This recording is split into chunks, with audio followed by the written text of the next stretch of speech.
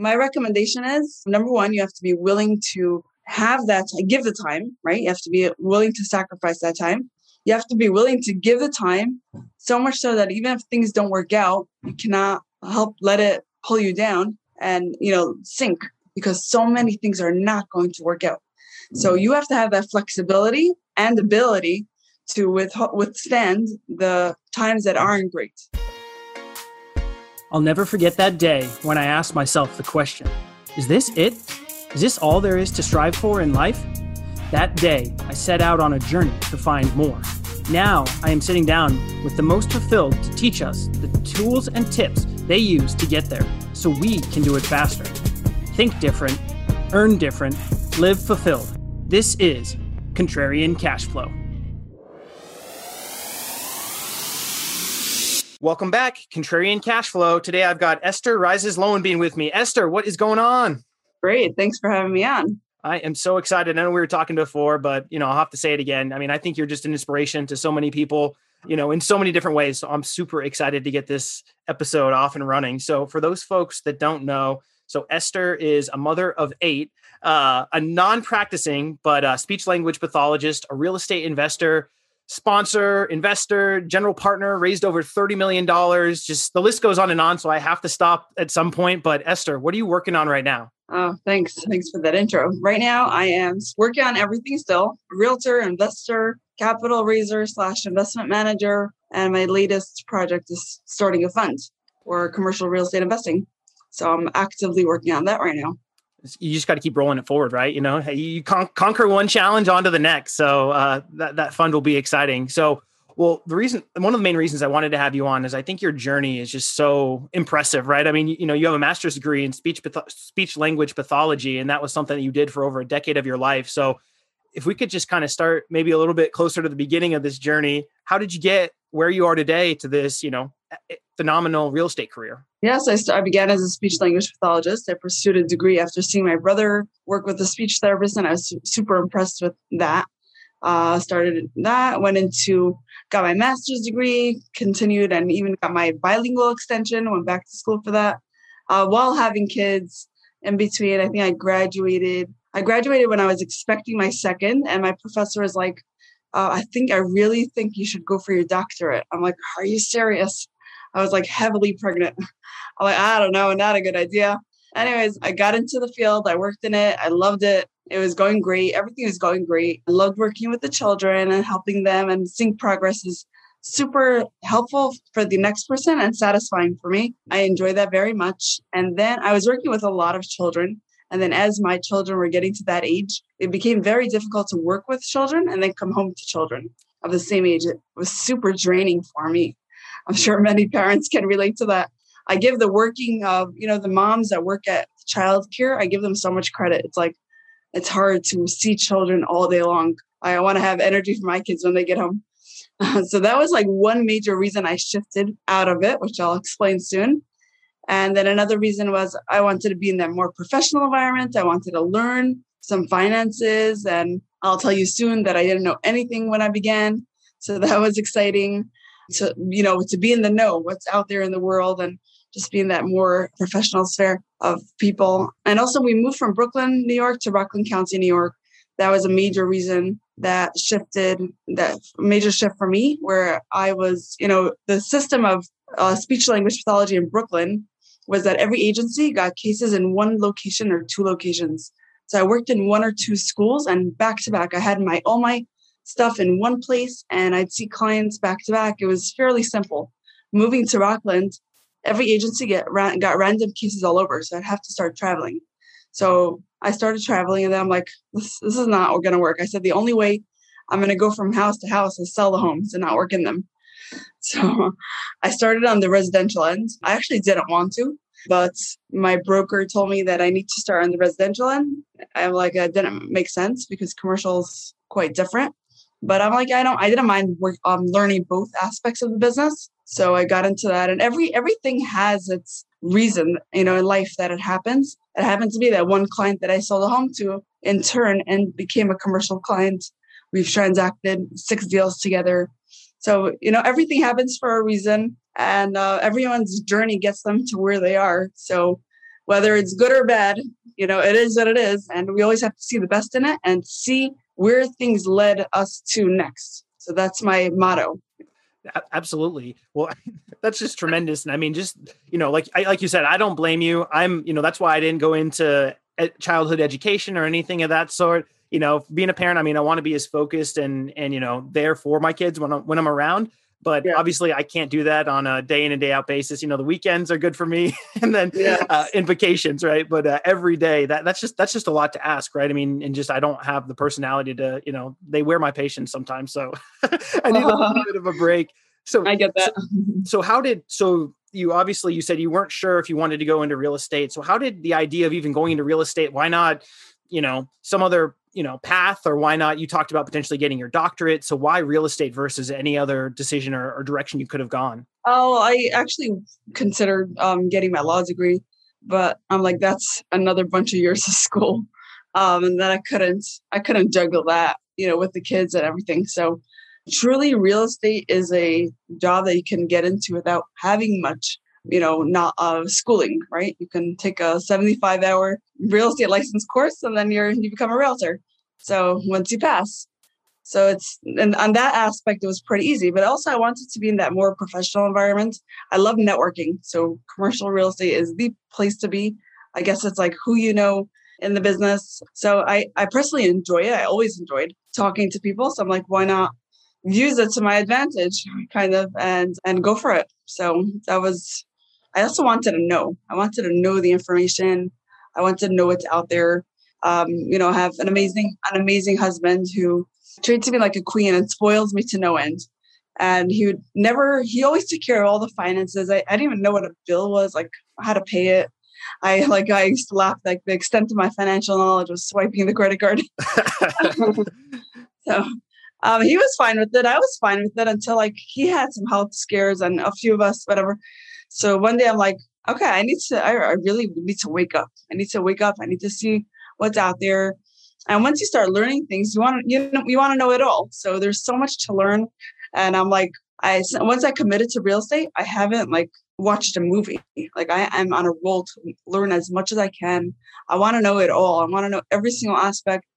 And my journey is pretty incredible. Like I look at it myself and I'm like, I'm proud of myself. I'm like, wow, I got from knowing nothing to knowing so much in such a short time. It just shows that when someone's determined, they can do something. They can get it. They can get there. That's so powerful. And I mean, you should be proud. I mean, not that my opinion matters, but I mean, just, the amount of success you've had is just tremendous. And I mean, I just think there's no greater feeling than being proud of yourself and having that feeling of, hey, I saw this road in front of me and I pushed as hard as I could and I was able to get where I want to be. So what was the transition like? I mean, obviously, when you're dealing with kids and stuff, there's quite a bit of negotiation going on, right? Getting them to learn the functions or the different, actions that you need them to go through. But what's the transition going from a speech language pathologist to, a real estate broker? Oh, well, you have to go through something drastic in life to make that change, which was thankful for me. I had a crazy period in my life it wasn't great. It was a really low period emotionally. I have a child that was born with some medical issues.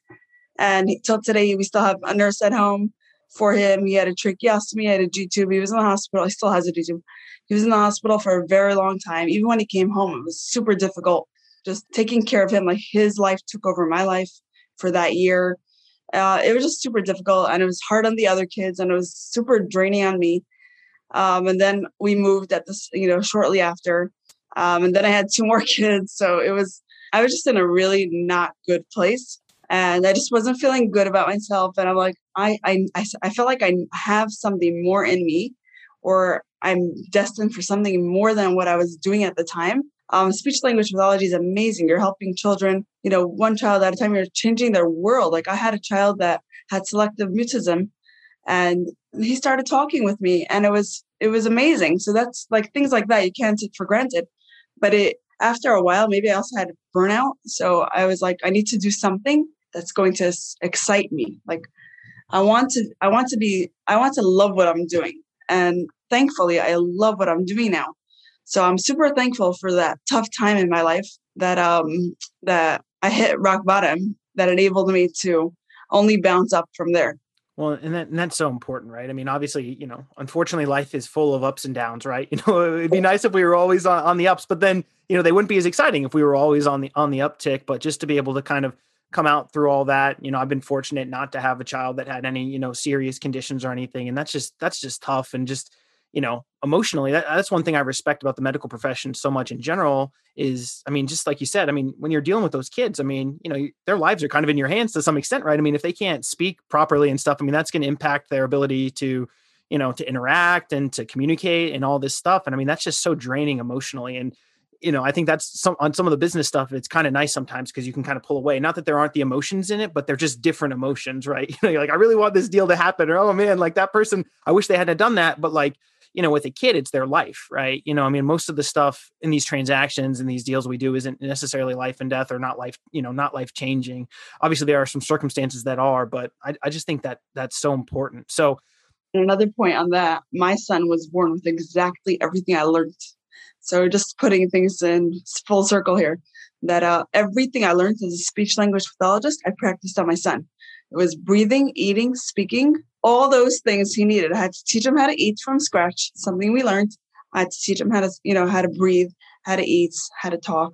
So I feel like nothing, happens for no reason. Like it's all there for a reason, and everything came like in full circle.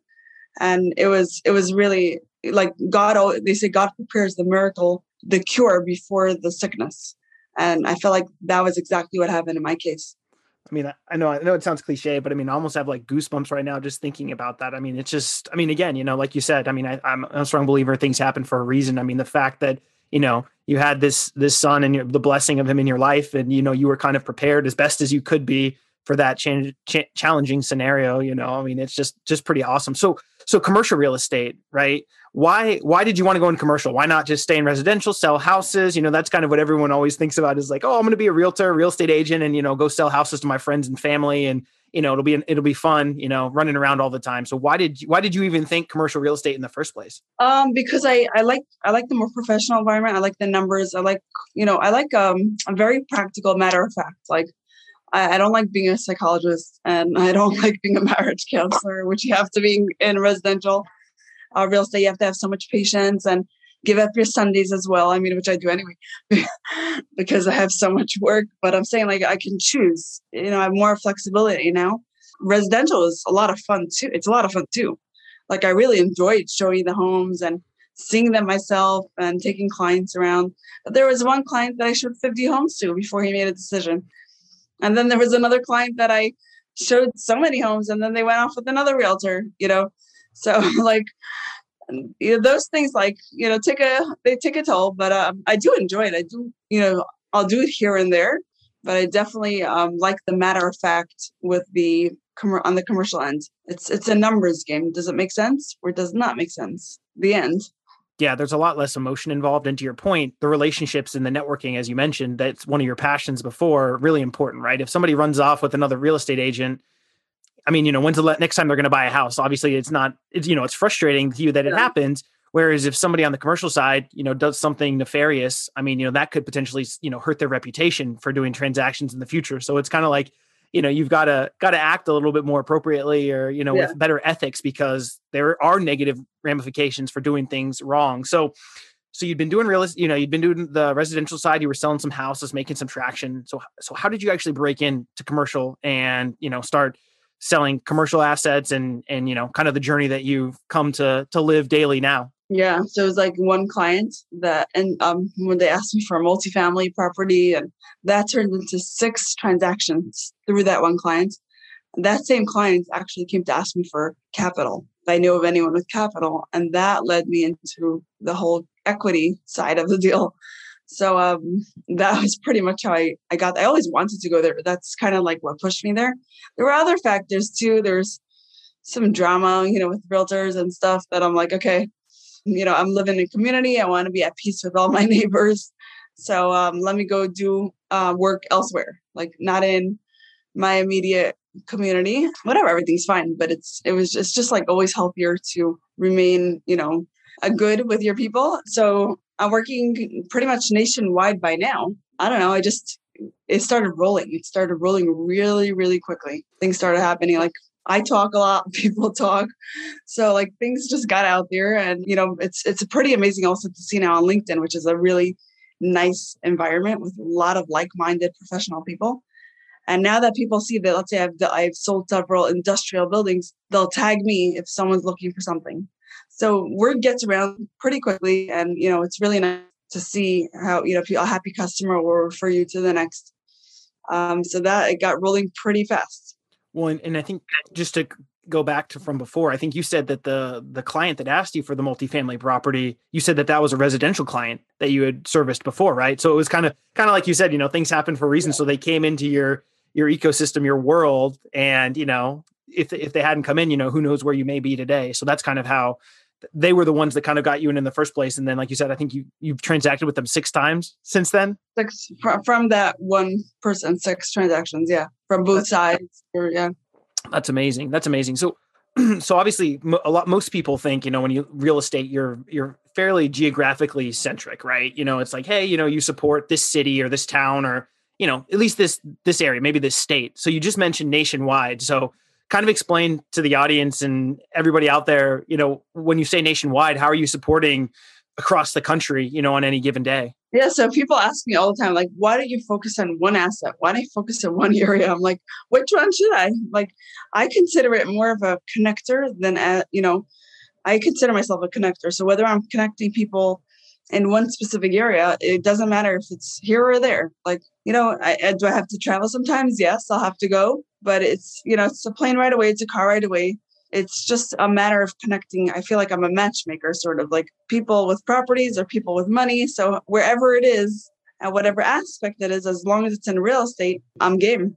I think that's such an important point. And for some reason, it's funny that you mentioned that because I've been thinking about it so much. And it's, the value of your relationships, right? And how do you, I guess I hate to, for lack of a better term, but how do you monetize those, right? But honestly, it's because you're compressing the time frame. Somebody says I have a problem, and you're like, hey, I can introduce you to so-and-so who has a solution to that problem, right? And it's not unreasonable to expect to get compensated for being able to say, hey, this is the relationship I have. And it's no different than a broker, right? You have the relationship with the owner, and then you turn around and try to find somebody that either is the end buyer or that knows the person that wants to be the end buyer. And I think that's such an important point for people to be aware of, is just, you have this tremendous opportunity all around you on a daily basis of the people that are in your life that have influence over you and that you have influence over.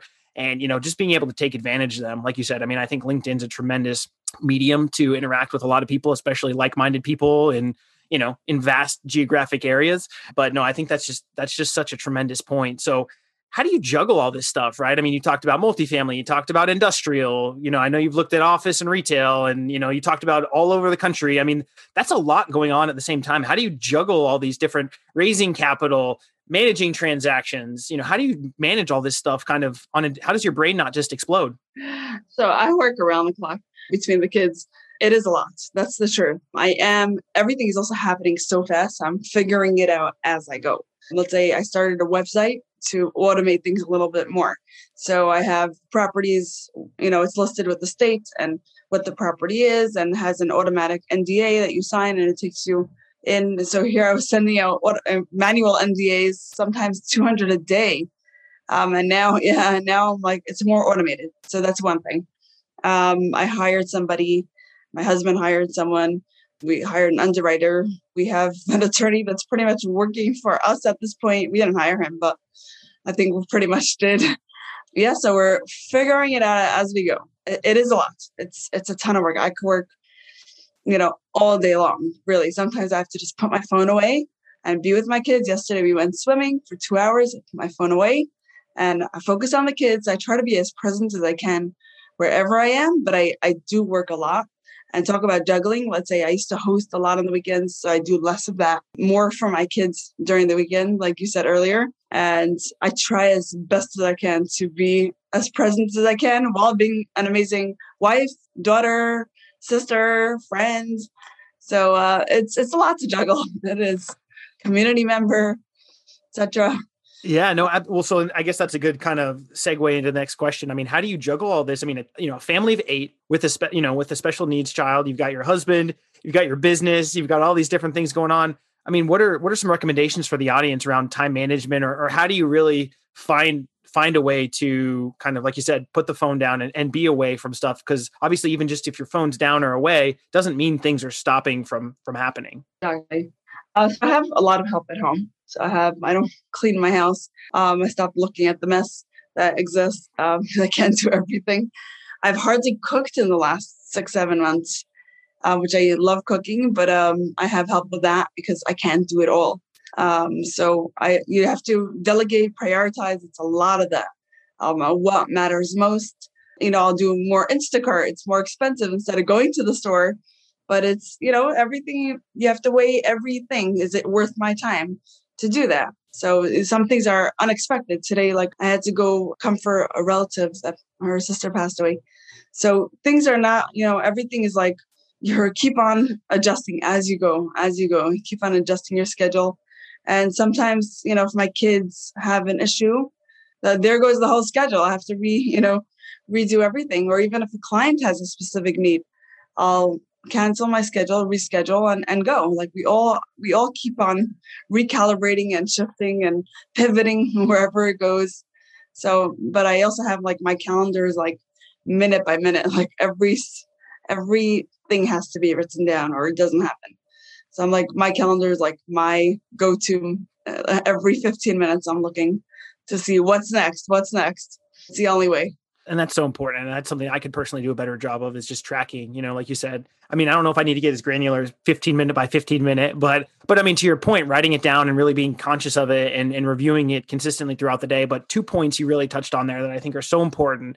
And you talked about the value of your time, right? And so I think that's one thing, especially having a family and a business, right? You have to really decide. And you talked about, even just within the business. So you had to give up some profitability for hiring somebody, having the attorney, your husband just hired somebody. And then also, like you said, some of your family discretionary income is going towards, Instacart or, some of these other services. And I think that's just a really important thing to determine for folks out there that are trying to decide, is this the best use of my time? Or, hey, I don't have time to do this because I've got to do yard work or, cooking or whatever. And I think it just comes down to the individual, but I think it's a really important point because, if things like that are distracting you from being present or being, there for your family and your loved ones as often, just think about it. Hey, is that something you can outsource and, kind of take that time back, right? What's the trade-off, both, from a family perspective, but then also from a business perspective. So I just think that point is so powerful.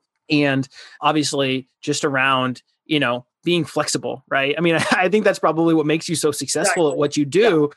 Is like you said, but family comes first. And that's what I loved what you just said, because you talked about, hey, had to assist with a loved one that was going through a tough time emotionally, right? I mean, that's just what you have to do. Or, hey, kid issue comes up, or client has a red hot 911 that you have to deal with, right? And that's just life, and that's how things come at you. And I just think that's so powerful and important for people to realize is it's not going to be perfect. Yeah, your calendar is scheduled out 15-minute blocks, minute by minute, but if you have to flex and pivot, that's just the nature of life. And I think the fact you've put yourself in a position to allow that is so important, right? I mean, yeah, nothing's so dire that you can't take care of a family responsibility if you had to. So I love that. Yeah, I had a client that called me. It was on a Sunday, late afternoon. He's like, we need to go tomorrow to the property. It was in Ohio. I'm like, oh my gosh, the next day is Monday and I have an entire schedule. And I had a friend's bar mitzvah that night. So I had to travel for the bar mitzvah. During the bar mitzvah, while I'm there, like an hour and a half away from my house, he's like, tickets confirmed. This is 10 o'clock at night. Tickets are confirmed. 12 o'clock, I get home. I woke up 5 a.m. the next morning to fly to Ohio. I had to reschedule my entire thing. So sometimes, you do that for the client, you do that for the business. It's all a matter of being committed and flexible at the same time. Well, and knowing what to sacrifice, right? I mean, obviously that particular scenario was important to you. You felt that client was valuable enough to make that sacrifice for. Yeah. Not every client needs to be that valuable, right? I mean, that was one that you had to make a trade-off or a thought in your mind saying, hey, is this worth the effort? Kind of no different than like, hey, yeah, Instacart's a little bit more expensive than going to the store, but if it saves me 45 minutes or an hour, well, that's worth quite a bit, obviously, for a mother of 8 and as busy as you are. So one question I'm curious about, so I know I've heard you talk about it before, but what's it like being a woman in commercial real estate? I guess one of the points you had made was, I think you went to a conference or something, and I think there was about 300 people in the room. And correct me if I'm mistaken, but I believe you said you were the only female amongst that entire, group. So what is it like to be a woman in commercial real estate? I was the only female investor in the room. Yeah, there were some spouses there and there were some people organizing the event. But yeah, it was interesting. It's very different. Sometimes it's weird and awkward. It is what it is. But I kind of like got used to it and kind of use it to my advantage. I guess I stand out more. I don't know. So why not, right? Like it is what it is. I don't pay attention to it so much because I'm there to like get things done. So I'm not into like, and I always think that people like, minorities and this and that, they're instead of like complaining about, we need to get more, just focus on, take advantage of you being different. You stand out. People that are different stand out automatically in your mind. If there is a minority of a certain type of people in a certain group, you stand out, use it to your advantage. But it is different. There aren't too many women in the industry. It's amazing. I wrote an article about women in commercial real estate, and I'm actually in the middle of writing another one. So it's nice to highlight them. It's nice to see them. And it's nice to have that fellow person to talk to, just to bounce off ideas and for support. So there's so many amazing women in the industry, but it definitely is a ratio disparage over there. Yeah. What's your recommendation for women that, may either be on the residential side or just, have an aspiration to get in commercial real estate? What's kind of a recommendation for them to be able to get in and find success? Now that I'm in it, a lot of people see my journey and they're like, wow, we want to do what you're doing.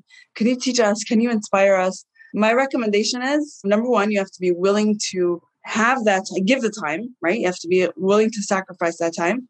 You have to be willing to give the time, so much so that even if things don't work out, you cannot let it pull you down and, sink, because so many things are not going to work out. So you have to have that flexibility and ability to withstand the times that aren't great. So lucky for me, like my husband's providing. I'm not the main source of income, so I have that luxury of sacrificing my time in order to make money. So that's one thing people really have to take into account. And then the emotional part of it, not everything is as dandy as it looks. It's, people are like, wow, you make it look so glamorous and smooth. I'm like, I'm happy I'm doing that, but it's not always so easy. When you take a closer look at it, there are times that, I could work on deals for months and then they don't come through. So I'm lucky that my husband's a really, great support for me. At times when such things happen, we talk it over and he's like, if it didn't happen, it wasn't meant to be yours. So that's something you have to swallow and then be able to pick yourself up and move on really quickly because the game moves on, the show moves on. No, I love that short-term memory loss, right? Just if something bad happens, you just got to shake it off and kind of both, right? If something good happens, unfortunately something bad can be right around the corner, or you get excited because a contract gets signed, but there's so many like check marks you need along the way to kind of reach success, right? It's not, but each of them is like so exciting because you're like, oh, we got the contract, we got it under contract, but it's like such a journey even from there. And then even once you're at the closing table and you've acquired the asset, that it's even more. So, I mean, it's just like, you've got these little breadcrumbs that you're picking up like as you go along, but there's still so many potholes that you can step in along the way. So I love that take on the flexibility and just, kind of rolling with the punches, however they take you. And also you have to really, really enjoy what you're doing. So if you're not, you're going to have a hard time. If you don't enjoy what you're doing, you're going to have a hard time picking yourself up and brushing yourself off and moving on. Couldn't agree with that more. And I mean, I think that it's clear that, you just love the thrill of the chase, right? Closing the deal, getting things done. I mean, obviously to reach the levels of success you've had, right? I mean, yeah, you're a deal junkie, right? Absolutely. So I'm kind of curious. So you said the depth of your financial knowledge, prior to a lot of this happening was just swiping a credit card. So how did you go from, not knowing much more than being able to swipe a credit card to underwriting? I mean, some of these, financial models are extremely complicated.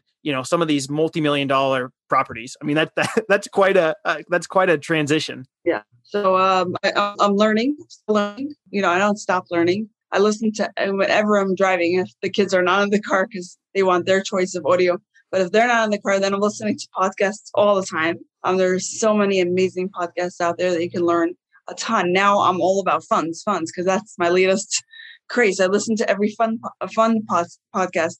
You have to be able to ask questions, don't be embarrassed to ask. Sometimes it is because, if you're dealing with someone already, they expect you to know everything. So, ask where you can and keep on learning, keep on reading. And there's so much information out there. There's so much, there's so much to know as well. So once you hone in on a certain topic, learn everything about that topic.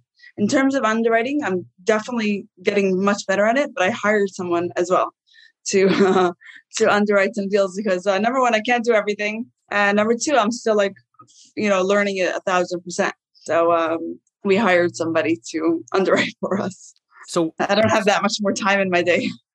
No, absolutely. I mean, and it's time consuming, right? I mean, and especially when you're looking at, tens of deals or hundreds of deals at a time. So you mentioned the fund. So I know that's kind of on the tip of a lot of people's tongues right now, as far as, raising for different deals. And obviously in the marketplace, it does make you more competitive to a potential seller as well, right? If you've already got the funds allocated for, instead of having to raise for the funds for a particular asset. So what's kind of your rationale, or why are you trying to go down the fund path right now from a capital raising perspective?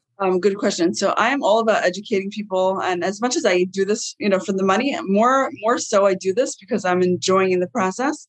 I also write for a magazine, and I'm teaching people all about investing in real estate and the benefits of it. And I want to get more people involved in investing in real estate. So my initial goal of opening a fund was to enable smaller size check investors to invest in syndications where they normally couldn't because the minimum is high. That was my initial, desire to open a fund. I'm still not 1,000% sure how I'm going to go about it. I actually do have a property that I'm going to be raising for as soon as it goes under contract, hopefully. So I'm going to actually start with a deal specific funds just the first time around. I want people to see what they're investing in. Once I do that, I've raised from JVs and GPs before. This is my first time raising from LPs. It's a totally different ballgame. So once I have success in that one deal, then I'd probably do more of a blind pool fund and see where that goes. But I've interviewed many attorneys, and there's so much, so many different opinions of what people have to say. So once I kind of decide who I'm going to work with, I am kind of going to take on their advice because there are so many ways I can go about it. So it's, there's tons of possibilities. How to do it, 506B, 506C. Are you doing one SPV? Are you doing several in one fund? Are you using a members managed LLC or a manager managed LLC? There's just so much, out there, and every attorney says something else. So it's there's a lot to know and to learn and go through before. Yeah, it's probably right? Yeah, just a matter of time, I'm sure. Well, I mean, you're already writing the articles, so just extend them out a little bit or put them all together. Exactly. Yes, exactly. Any particular podcasts that you've gotten value out of in regards to researching funds? Bridger Pennington, Investment Fund Secrets. You better give me something for this shout out.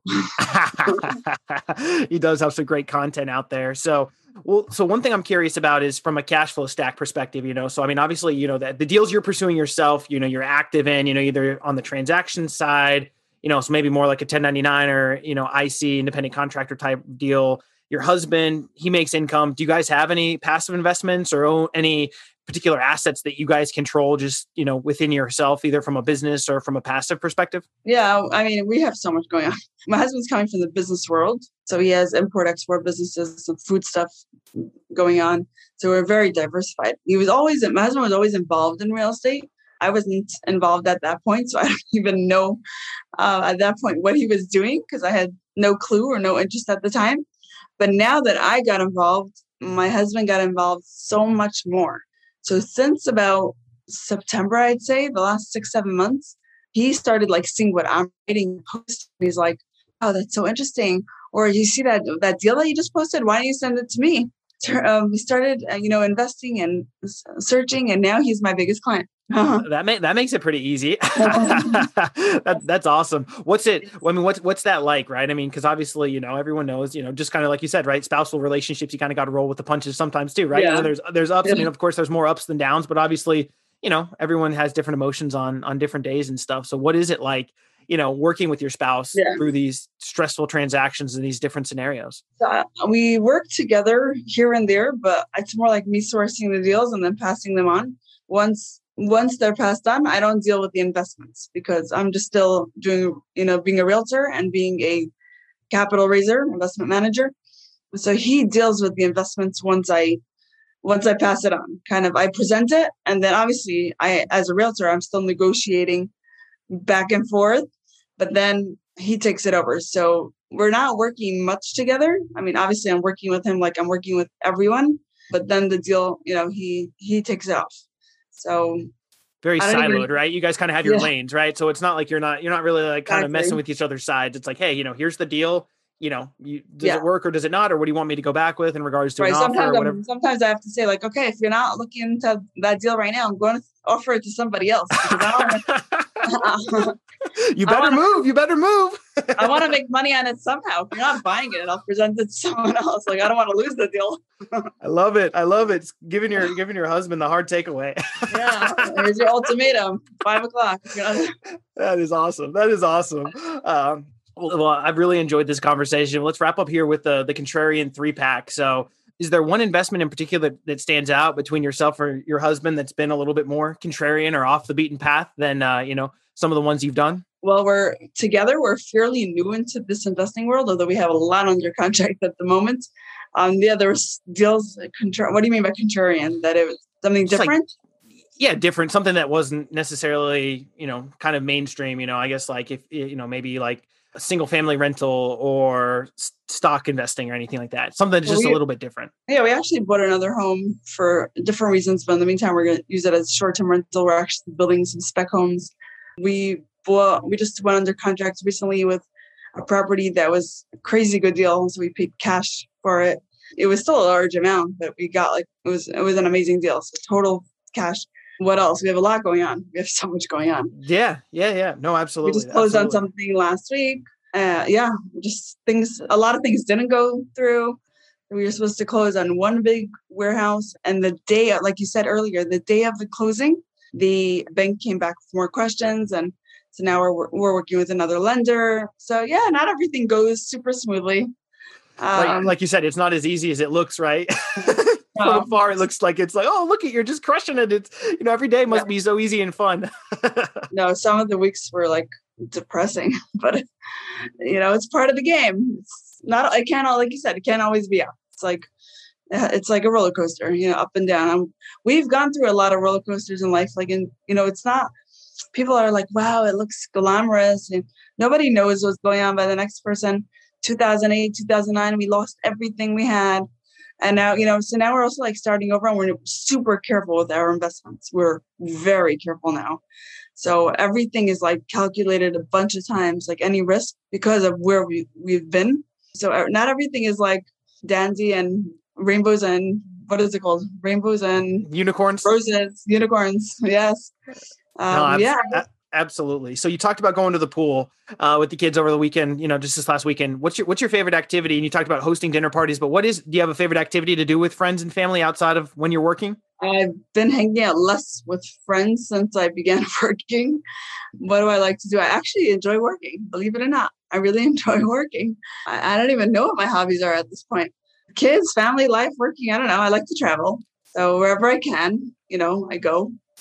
Any favorite place that you've been to before? Oh, Israel, number one. Israel, number one. Yeah. I haven't been in a while, but it's, since COVID, but there's nothing like it. Yeah. I've heard it's absolutely beautiful. What's the city of choice? What's your favorite city to go to? Well, it's just historic and I have tons of family there. So it's amazing for me. Then there's Herzliya, which is beautiful by the water. It's stunning. Dreamy. We've stayed there several times. I just like the whole place. I have family, the whole up and down. So for me, it's my second home. That's awesome. And then lastly, what offers you the most fulfillment in life? So I really enjoy helping people, whether it's, through a real estate deal, it's, money aside, I really enjoy enabling that person to invest or find the buyer or seller or capital that they need. I enjoy educating people about investing. I like to give. We're very big on giving back to the community, to people in need, whether it be people starting organizations or local schools doing events, or they're much there for the community as much as we can. And I really enjoy giving back where I can and helping out. Well, and that's so cool because it's kind of come full circle, right? From the speech language pathologist to helping the kids and now obviously your family as well. And then, now helping investors and other folks too. So I think it's just powerful. And I appreciate so much you coming on to share your journey. So what's the best way for the audience and folks out there? I know you said you have your new website come up. What's the best way for folks to get in touch with you and check out all that you got going on right now? My new website's estherrises.com. I'm still working on it. It's almost perfect. And then you can find me on LinkedIn, Esther Rises Lowenbein. On Instagram is Esty Lowenbein. I'm on Facebook. You can message me on LinkedIn, and I'll give you my phone number if you need. I'm all over. I'm accessible, and I try to answer everyone to the best of my ability. Awesome. Well, I'm so excited to see, as you continue to aspire and what the future holds for you. I think you're just an inspiration to so many people. So I just thank you so much for coming on. This has been a pleasure. Thank you so much for having me. This was fun. Until next time, live fulfilled. Thank you for listening to Contrarian Cashflow.